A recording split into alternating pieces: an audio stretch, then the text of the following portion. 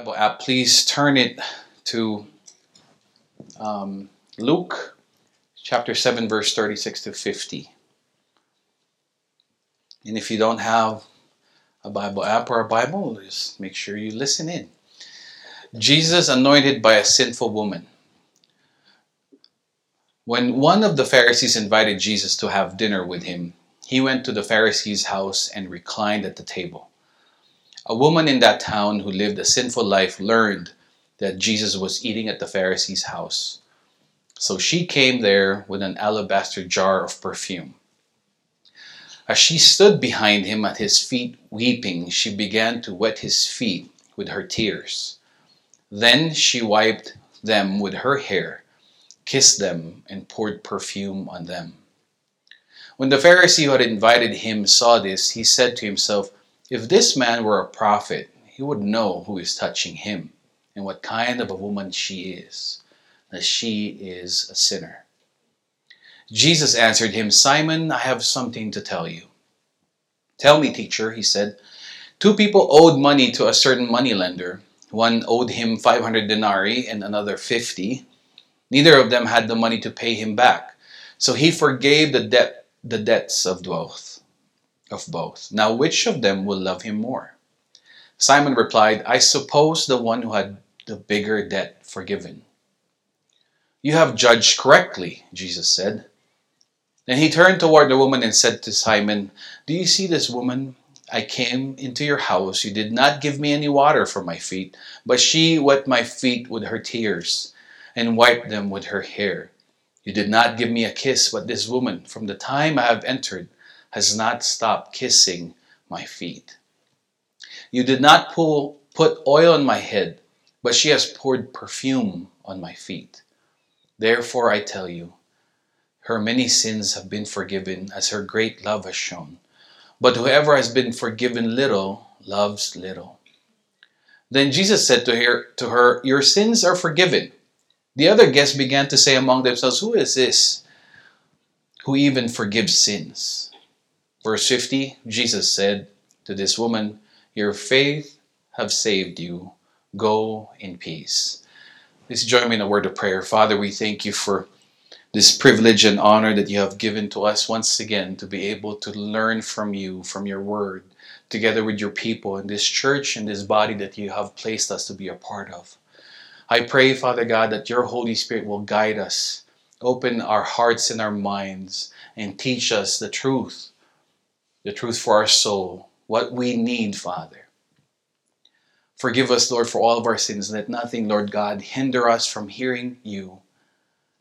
Remove any distractions in our minds.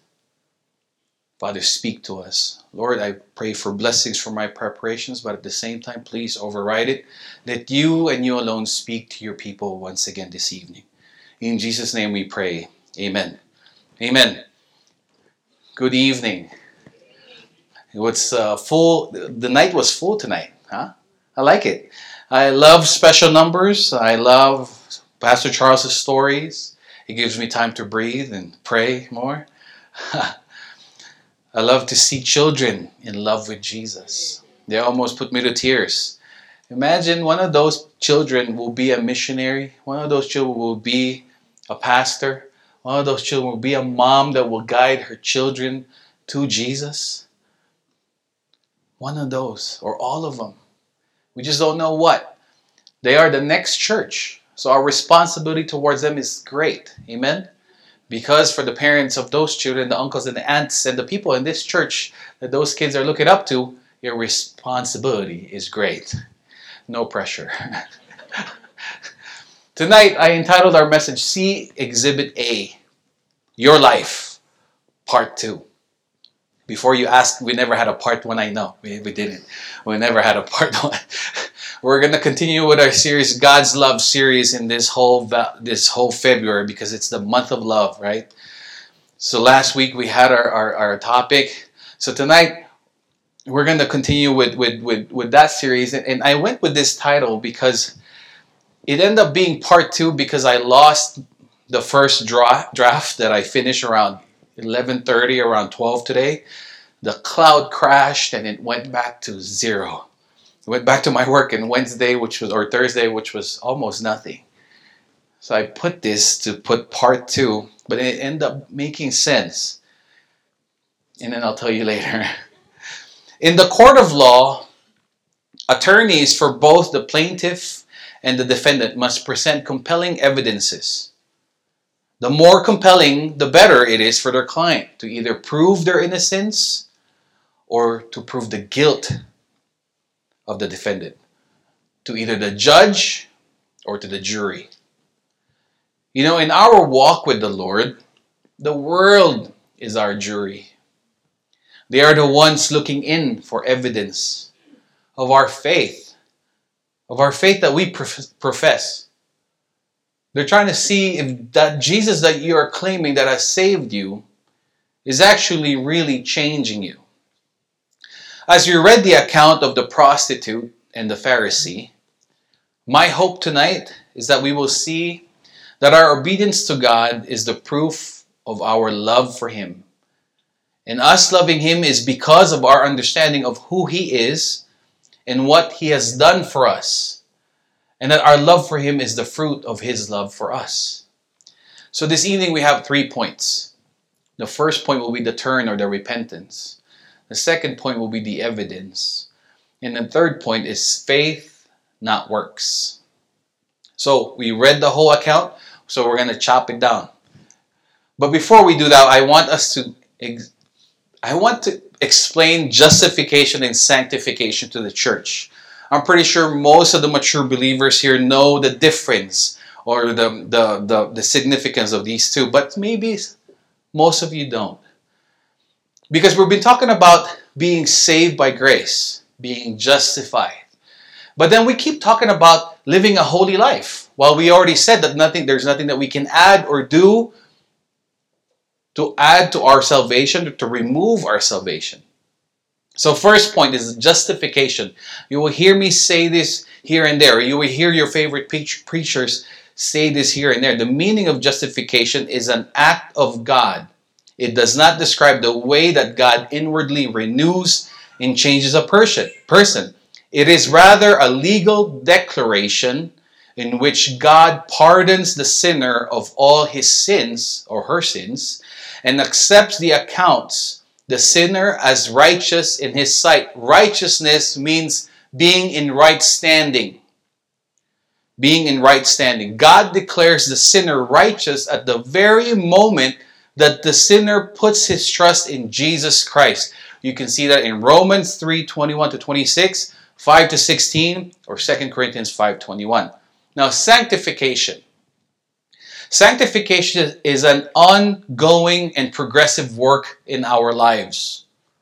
Although every believer is brought out once and for all from the bondage to sin, we are not immediately made perfect. We will not be completely freed from sin until we receive our resurrection bodies or our resurrected bodies at the last day. Romans 6:1-4. Both justification and sanctification are graces of the gospel. They always accompany one another, and they deal with the sinner's sin. But they differ in some important ways. First, whereas justification addresses the guilt of our sin, sanctification addresses the dominion and corruption of sin in our lives, the control of the sin. Sanctification is addressing that, the control and the corruption of sin in our lives. Justification is God's way of declaring the sinner's righteousness. God's declaring us righteous. We are now right with Him. Sanctification is God's renewing and transforming our whole person, our minds, our will, our affections, and our behaviors. That's sanctification. United to Jesus Christ in His death and resurrection and indwelt by the Spirit of Christ, we are dead to the reign of sin and alive to righteousness. Somebody say amen. We therefore are obligated to put sin to death and to present our members to God as instrument of righteousness. That's Romans 6 to 13, and Romans 8:13. Second, our justification is a complete and finished act. So I don't want you guys thinking that when you get out of this door and then you fall because somebody was driving really slow in front of you and you went on your rage mode, that you lost your salvation. No. You have been paid for. You have been justified with God. It is done. Justification means that every believer is completely and finally freed from condemnation and the wrath of God. Amen? Sanctification, however, again, is an ongoing and progressive work in our lives. Although every believer is brought out once from all the bondage to sin. So Christ has won both justification and sanctification for His people. These are both given. These are together, but they are not mixed. We are not trying to say one is better than the other, but at the same time we're not mixing them together. They go together. Just like I told you last week, adobo and rice, right? They go together. So I'm hoping that this is clear. Because you will continue to hear me about stressing out the point of holy living. But at the same time, I'm also speaking about God's grace, our justification. So I hope that you will read your Bible, you will study it, you will hear more preachings on your podcast, and then you will come every Sunday. And you will be hungry for that. Okay, so we're gonna do the exposition of what we've read. But you're going to see both points in what we're going to be discussing tonight.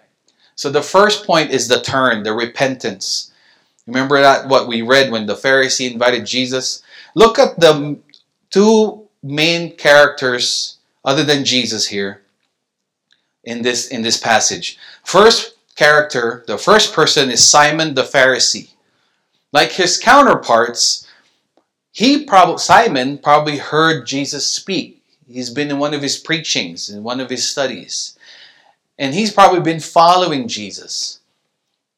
And he's probably one of the haters of Jesus. But he probably wanted to be in, he wanted to be in the mix. Because, when somebody's popular, everybody else wants a piece of that, right? When something's hype, everybody wants to be a part of it. Nobody wants to wear the fashion of the 1970s. They want to wear the fashion of the 1980s, which is now. It's coming back. So he makes the invitation. So for him to make the invitation to Jesus, and we've read the whole account, right? He was not one of the lovers of Jesus. He was not a believer of Jesus. He just invited Jesus so he can tell people, this is my assumption, so he can tell people that he had Jesus in there because Jesus was making a ruckus in the neighborhood. Now the second character is the woman living in a sinful life, which we know she's a prostitute. Now this is not Mary Magdalene as everybody thinks. It's not, it's a different Mary. Now Mary, the prostitute, must have heard Jesus preaching too. Just like Simon the Pharisee. Mary probably have been following Jesus around in town too. But Mary probably heard about the bleeding woman when she was healed by Jesus. She probably heard about the leper that was forgiven by Jesus and was healed by Jesus. She probably heard about the paralyzed man that the friends brought to Jesus, his sins were forgiven and then he was able to walk. So she heard that Jesus was going to be in Simon's house. She made it a point to come see Jesus. And she brought that alabaster jar of perfume, something of high cost, something very expensive. Now, when you bring something very expensive to somebody, that person must be special to you, correct? Amen. The answer is yes. Don't worry about what you did last Christmas. Which you bought it last Easter so that it would be cheaper, right? Don't worry about what you did. But normally, people buy something or bring something very expensive to the person that they truly love, somebody they care about. Now, her actions of washing Jesus' feet, crying profusely, have you seen that there? And then wiping Jesus' feet with her hair that she used to seduce men. It was her trade. Her hair was her trade to seduce men. Now she was using it to wipe Jesus' feet, to worship Jesus. Now this is amazing for me. The picture of this woman and Simon, they're both in the same place. They're both facing Jesus, the same person. They're at the same moment, but they have two different reactions. They have two different reactions. Simon the Pharisee, the guy that has learned and studied the Word of God, the person which people call the man of God, he's well versed. He probably said a lot of prayers before Jesus came to that dinner. But he couldn't see Jesus for who Jesus truly is. He missed who Jesus is. While Mary, the prostitute, without Jesus even saying a word, she made it a point to go in the Pharisee's house. And she knew that people knew who she was. My surprise here is this. How come Simon the Pharisee knew who she was? Right? How come Simon the Pharisee knew Mary as a prostitute? I don't know. Just think about the parable of I know, right? Cheese whiz. Talk about how about the parable of the prodigal son? Remember when the brother, when the elder brother, when the prodigal came back? If you read that account, the elder brother will say he spent his money with prostitutes. And if you read back, there is no mention of prostitutes. How come there's a mention of prostitutes? Right? It's crazy. You know why? This is my thought. We are quick to charge and judge people based on what we struggle with. Based on what we're struggling with. We're quick to identify, that guy's not real. How'd you know? Oh, because I used to do that. We won't say it that way. We won't say it that way because unless we're going to be really transparent. Oh, I know those moves. Gianna, don't date this guy. How come you know that? That's what I used to do. That's what I used to say. Right? We're quick to identify the things that people are struggling with because we used to struggle with that. My other thing here, okay, it's a small town. Everybody knows who and what they're doing, right? But how come two different people in the same place at the same time saw Jesus differently? Now, if you see here, when the Pharisee who had invited him saw this, in verse 39, he said to himself, Simon, he said to himself, basically he's thinking it, right? If this man were a prophet, he would know who is touching him and what kind of a woman she is. That she is a sinner. He was just speaking to him. He was talking to himself. Now the other thing here is the miss there is he called Jesus a prophet, right? He said if he was a real prophet, he would know. And the other thing that he's not saying here, that somehow he is implying, now if he's a prophet and she's a prostitute, she's touching him, she's crying, he's letting her, what's going on here? Right? What's really going on here? Why is this Mary Magdalene, this Mary prostitute is touching Jesus and he's letting her and she's crying? What's going on here? Are they together? Is there something that happened here? Right? It's not said there, but you can see it there. There's an implication that if Jesus knew that she is a prostitute, One charge is, why is he letting her touch him? Because that makes him ceremonially unclean. That's what the Leviticus law said. If a sinner touches you, if somebody sinned, put him away. Put him in a camp. Because if you touch him, it will be ceremonially unclean. So he's saying the same thing with the prostitute here. Why is Jesus letting her touch him? My Filipino's coming out. I can't identify my him and her and she. It's coming out.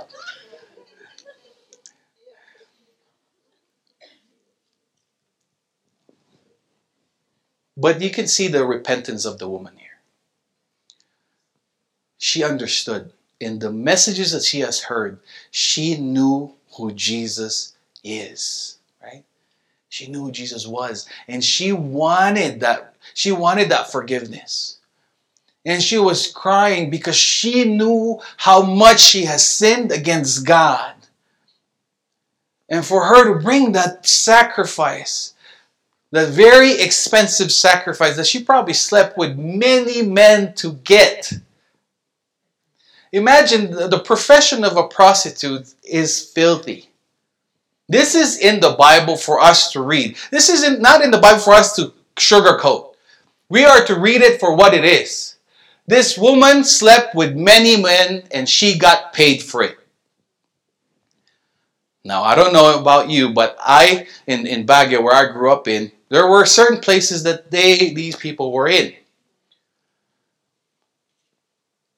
Now, these women were not respected. They were the lowest of the low.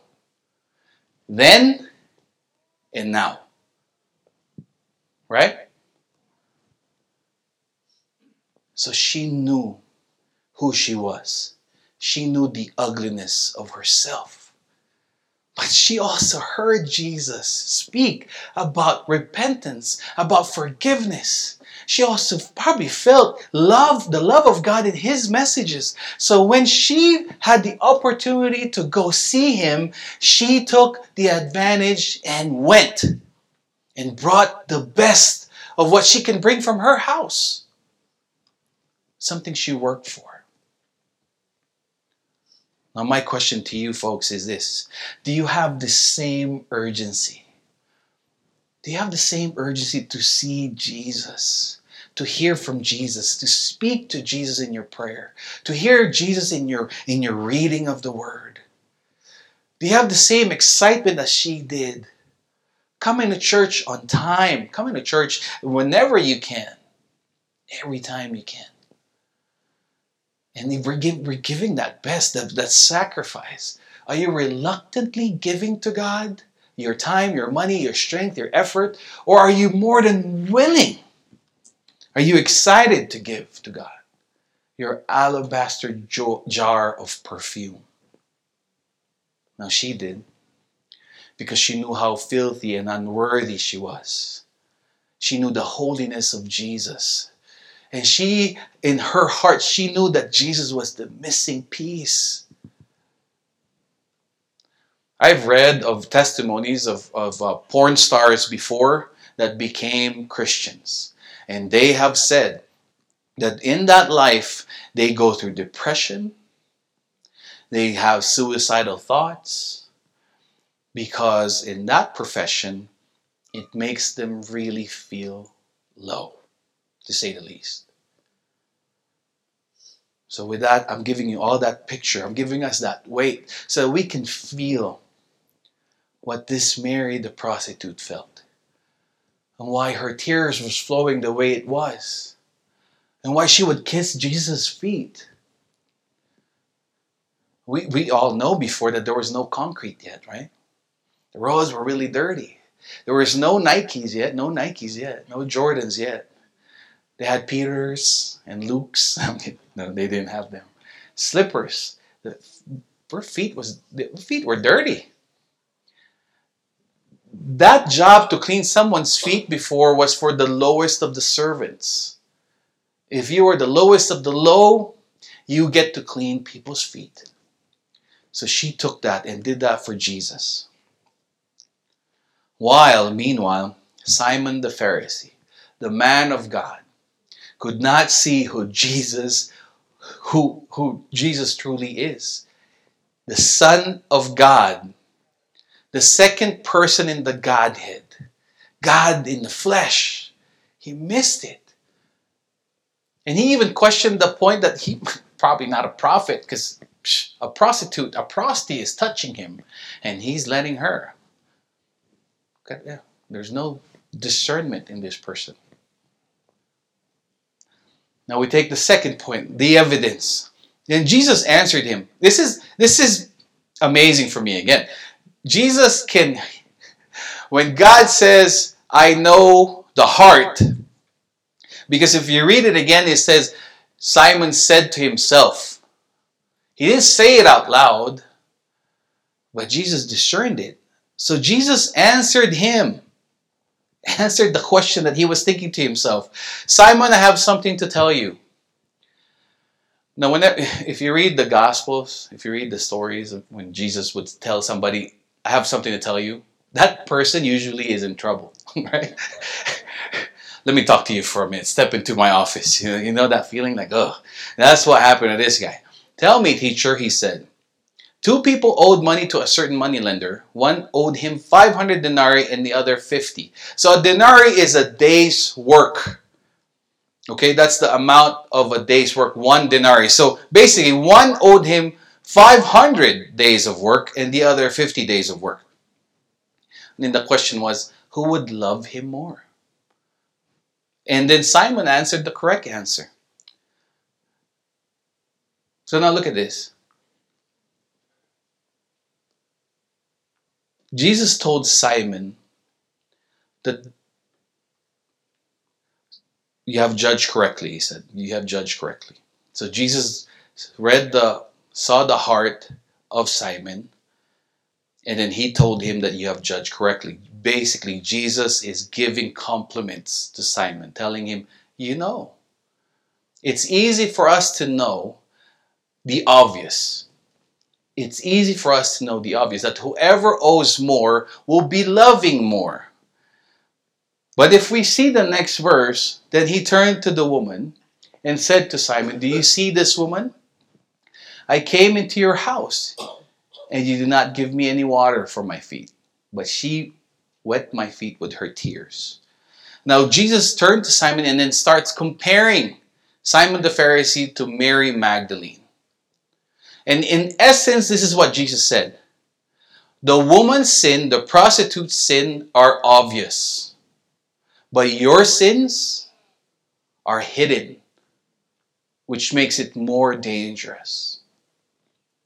Now I mentioned this last week, that we have made categories for our sins. We have called certain sins the gross or yucky sins. And we have justified our sins as respectable sins. Right? Well, I don't rape anybody. Never want to rape anyone. I don't steal. Right? The obvious ones, the ones that are not acceptable with the society. And then we call our respected sins because we're disciplined, we're good citizens. But the sins that we have are pride. We're prideful. We think we're better than anyone else. We don't like it when somebody is excelling above us. We're haters. Lack of a better word. Self-righteous people. Just like Simon the Pharisee became a self-righteous person. Self-righteous people somehow are the atheists. Sometimes are the atheists. And then they question, why do I need God? I'm a good citizen. I'm a productive person. I pay my taxes. I pay more than 3 people. I have committed 0 crimes. I don't owe money to anyone. As a matter of fact, they owe me money. God is for evil people. God is for evil, poor, and the criminal. How about the religious people, which is Simon the Pharisee? Religious people are like self-righteous people. These people think that they must be accepted by God because God owes it to them. Because they have a perfect attendance at church. They have been giving their offering above anyone else. So they look at God and say, "You're welcome. You should take me in. But don't bother me. Don't bother my lifestyle. Because I'm already good. Talk to those other guys there. The poor. The needy. Not me." While the true followers of Jesus are the ones that truly understood and understand and continue to understand and to continue to accept that Jesus is everything to them. That they are nothing without Christ. That no matter what they do, good or bad, God has accepted them because of Jesus. And their righteousness is not because of what they've done. But as a matter of fact, they're doing certain things because out of their gratitude and out of their love for what Christ has done. Those are the real followers of Christ. Now, where do you categorize yourself? That's for you to answer, okay? Yes, Christ has justified us. But now, is there evidence? The next slide, if it will go to the next slide. Yeah, there you go.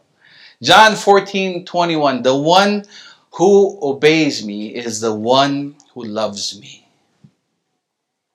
And because he loves me, my Father will love him, and I will too. And I will reveal myself to him. You see, your obedience to God is the result of your love relationship with him. So your disobedience to God is the result of your lack of your love relationship with him. And then the reason why, if you're disobedient, the reason why you're not hearing and not discovering who God truly is, if you're not growing, you're still in this stage, you're still in the baby milk stage, is because you have not obeyed him. You have not went up to the next level because you don't want to. Because for you to know more of God, obedience is necessary. Look at Simon the Pharisee. He has studied the word. He's a Pharisee. He's a man of God, supposedly. But why did he miss Jesus for who Jesus is? Why couldn't he see Mary the prostitute repenting? Why couldn't he see it for what it was? A sinner coming to God. Well, he saw something else. Because there's a love relationship problem there. It's the same with our spouse, right? Same with our children. I'm afraid to say it.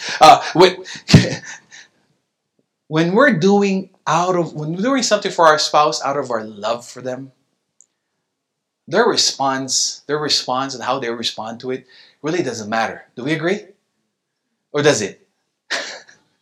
It shouldn't matter. It shouldn't matter because it was our love relationship with them. Because of our love, we wanted to cook for them. We wanted to serve them. Now, whether they respond correctly to it or incorrectly to it, that's their problem. Don't you agree?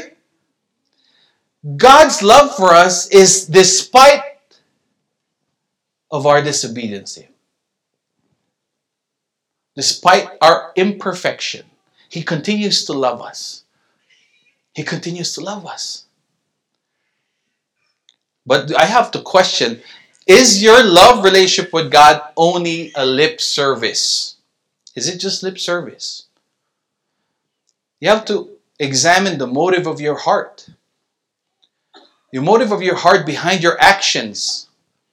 The motive of your heart behind your obedience to God. Are you obeying God because you want to be recognized by people? Are you serving God because you want the applause of people or men? Are you serving God because you love God? Because you know that everything about you, everything that you're experiencing, all the blessings, your health, your work, your stature, your family background, you being here in America, all of it is from him. I can only imagine if I were in Baguio and there's this coronavirus that's going around right now. If I'm still back in the Philippines, everybody's panicking. My cousins have texted me and asking for the 3M gas mask. And I was like, my gosh. Because I start remembering when I was there for the earthquake, the government was so slow in responding. There was no help. But Filipino people are so resilient, We just made tents out of our blankets. We went out there and we start sharing our food. Because, we're resilient. But there is no backup from the government. The government came 2 months after for us. And the government in the Philippines are saying there's a lack of gas masks because there's a need for it. That's the response. We're running short because you guys need it. If you guys didn't need it, we'll have a lot. But with God, you can always count on Him. God is never late. And sometimes His answer to us is no on our prayers. But we know that God knows better, despite our disappointments. Now, how much do you love God? Your answer to that is how obedient you are to Him. So the next question is, how obedient are you to Him? So that we can find out how much you love Him.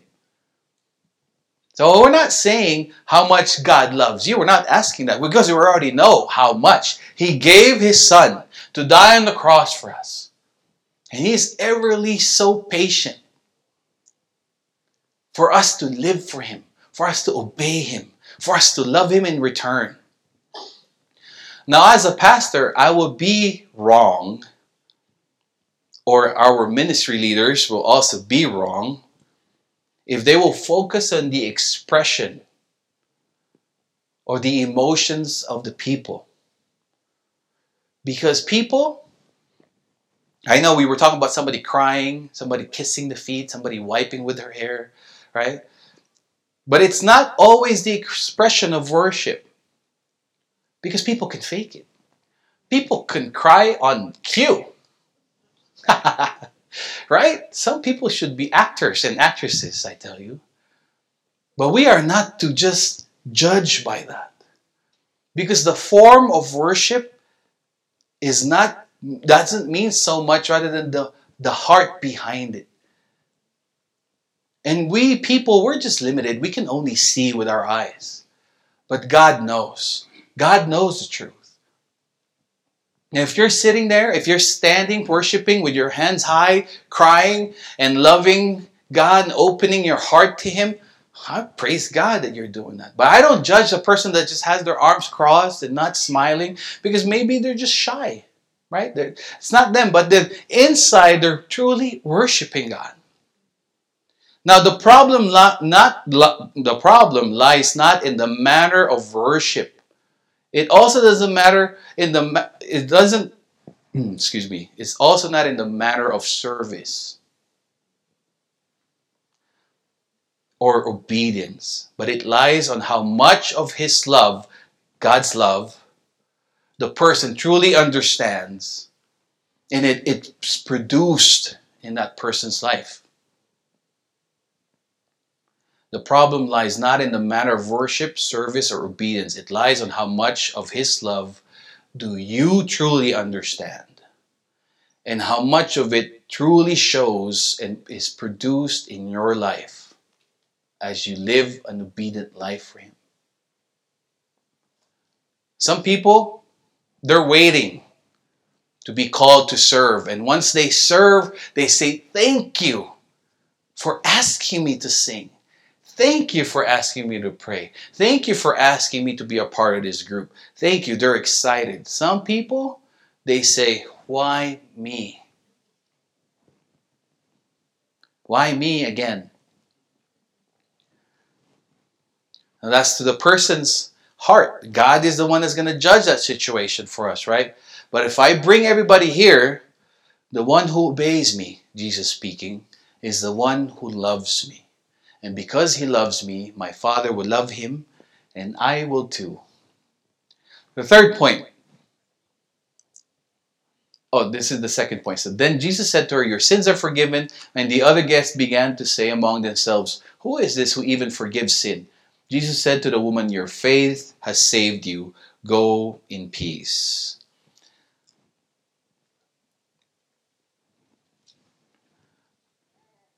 This should be the third point. Faith, not works. So this is where I missed it. We're on our third point. When Jesus said to the woman, "Your sins are forgiven, your faith have saved you." Let me explain that for a minute. There's not a person as a great sinner as this prostitute, known all over the city. Perhaps we are not guilty of the obvious or the gross sins, the despicable sins that other people commit, because ours is the sin of attitude, sin of unclean thought. It's the hidden sins. Yet the one who is aware of his or her sin will, like this woman, be heartbroken and be repentant. And when that happens, God forgives their sins. And they in the process become righteous, become in right standing with God. And then what you see here is Jesus commended her action of washing and kissing his feet and wiping his feet with her hair. But what saved the woman? Her faith saved the woman. So the third point is faith, not works. Her faith saved her. Faith in who? Faith in Jesus. That's what saved her. It was not even her love, because her actions were showing love for God. Wasn't it? But look what Jesus said. Your faith have saved you. Your faith has saved you. Go in peace. So Jesus didn't say, your faith have saved you. Now there's a guy waiting for you in the corner. Go ahead and get busy. No. Right? That's ridiculous. But why do we somehow, how come we see ourselves doing that from time to time? I'm saved by grace on Sunday, and I'm working for Satan Monday to Saturday. Right? Onward Christian soldiers on Sunday, but here comes the devil Monday to Saturday. Oh, because I'm saved by grace. Again, we're justified. Praise God for that. He has paid our sins yesterday, today, and tomorrow. God has covered it. But hey, we're supposed to be sanctified. We're supposed to go in peace. In peace with what? In peace with God. Continue to be in peace with God. You know, sin, I know this is on a side note. Sin is a lie, right? Sin gives birth to another sin. Because that's how it works. In Galatians it says, right? In Galatians it says, you reap what you sow. So you say, you tell us a lie, you have to give another lie. And then another lie, and then another lie. I'm not cheating on you. Why? Why would I cheat on you? I love you. That's a lie, and that's a lie. No, not her. No, not him. And then that sin, Anna Lou watches all these documentaries about murders. Those sin of adultery gives birth to sin of murder. A husband does not want to divorce his wife, so he hires somebody to kill his wife. So now there's that sin of murder. And then who suffers the consequences? The children. The testimony, the church. People from the worship team had an adultery relationship. The church falls apart.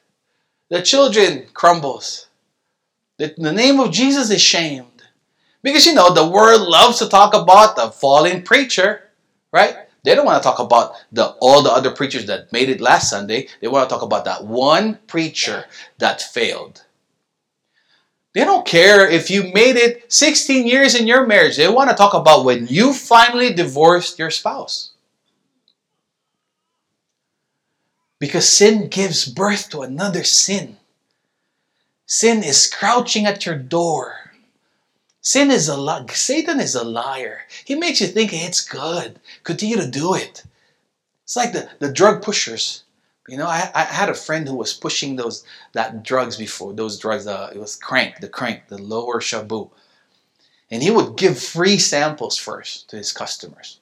Most of the time it's the younger Filipinos that he gives it to. And then because it's free, but then they get hooked to it. Once they're hooked to it, then he starts charging them. And they are his customers for life. A very short life. That's what sin does. But praise God for Jesus. Because Jesus has justified. He made us right. So now our sanctification, guys, guess what? It's on us. The Holy Spirit will enable you to obey God. You are no longer bonded in your sin. You have been released from it.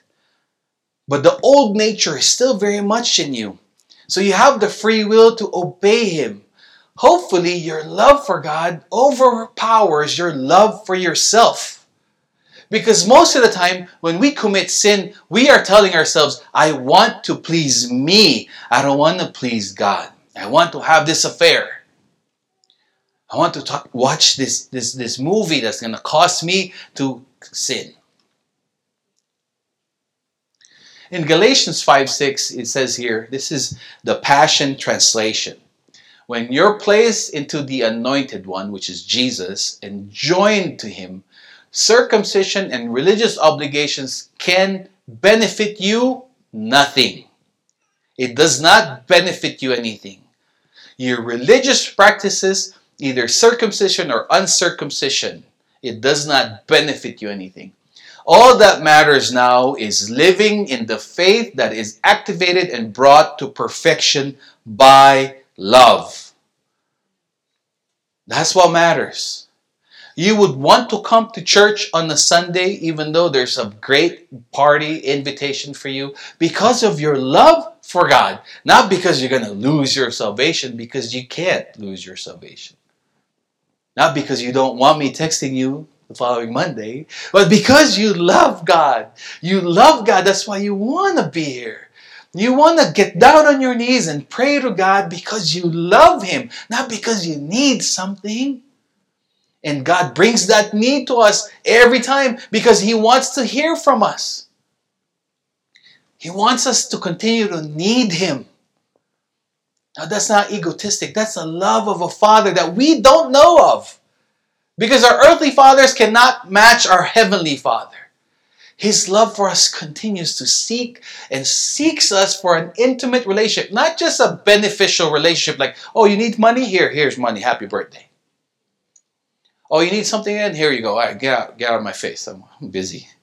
No, our God the Father wants us to talk to Him, to be intimate with Him, to walk hand in hand with Him. When Adam and Eve fell in the garden, God knew it, right?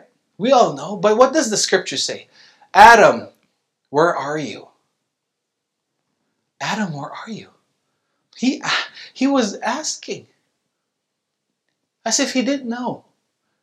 He was still seeking Adam, just like us. Christ died on the cross while we were still sinners. He paid for us. He wants us. He just doesn't want us on a Sunday, although that's good. Now, the coming to church is a result of our love relationship for God. But the not coming to church, now somebody will say, well, you can praise God and worship God anywhere, at any time. That's correct. Well, why can't you come to the appointed time at the appointed place? It is faith in Jesus Christ that sees the invincible, hears the inaudible, believes the incredible, and does the impossible. It is faith in Him that makes things happen. If you have faith as small as a mustard seed, you can tell this mountain to go there and it will go. Nothing will be impossible for you. Matthew 17:20. It is faith that pleases God. And without faith, it is impossible to please God because anyone who comes to Him must believe that He exists and that He rewards those who earnestly seek Him. Hebrews 11:6. knowing that Jesus paid for it all for us who don't deserve it, it must produce an emotion of love, but not just a momentary emotion, but a lifelong emotion, deeper than what we have felt for anyone in this world. So powerful and compelling that we will release all our hidden sins and hidden struggles over to Him, and that we will ask Him, Lord, help me live for you sincerely.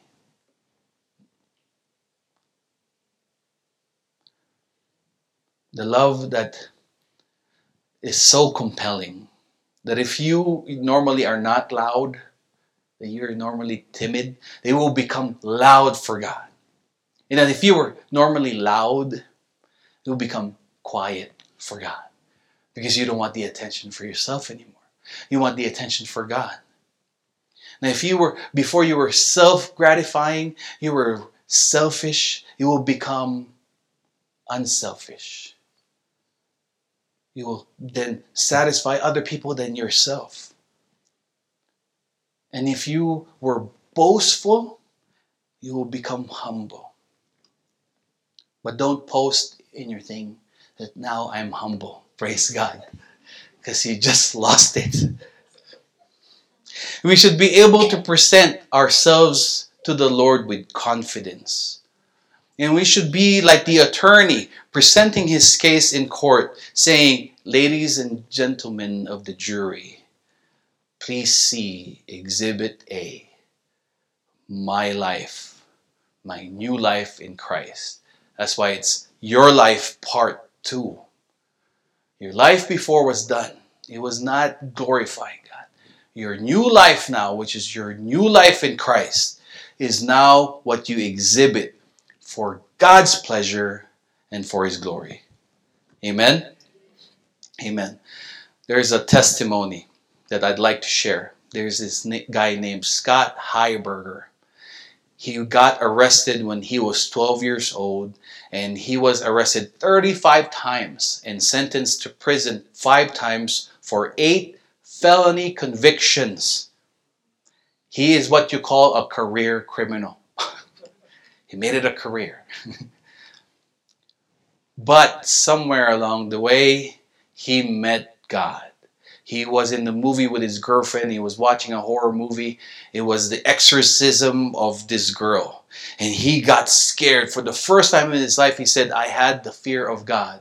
I went out of that theater saying, I want to surrender my life to God. I need God in my life. Imagine, God works in mysterious ways. A horror movie.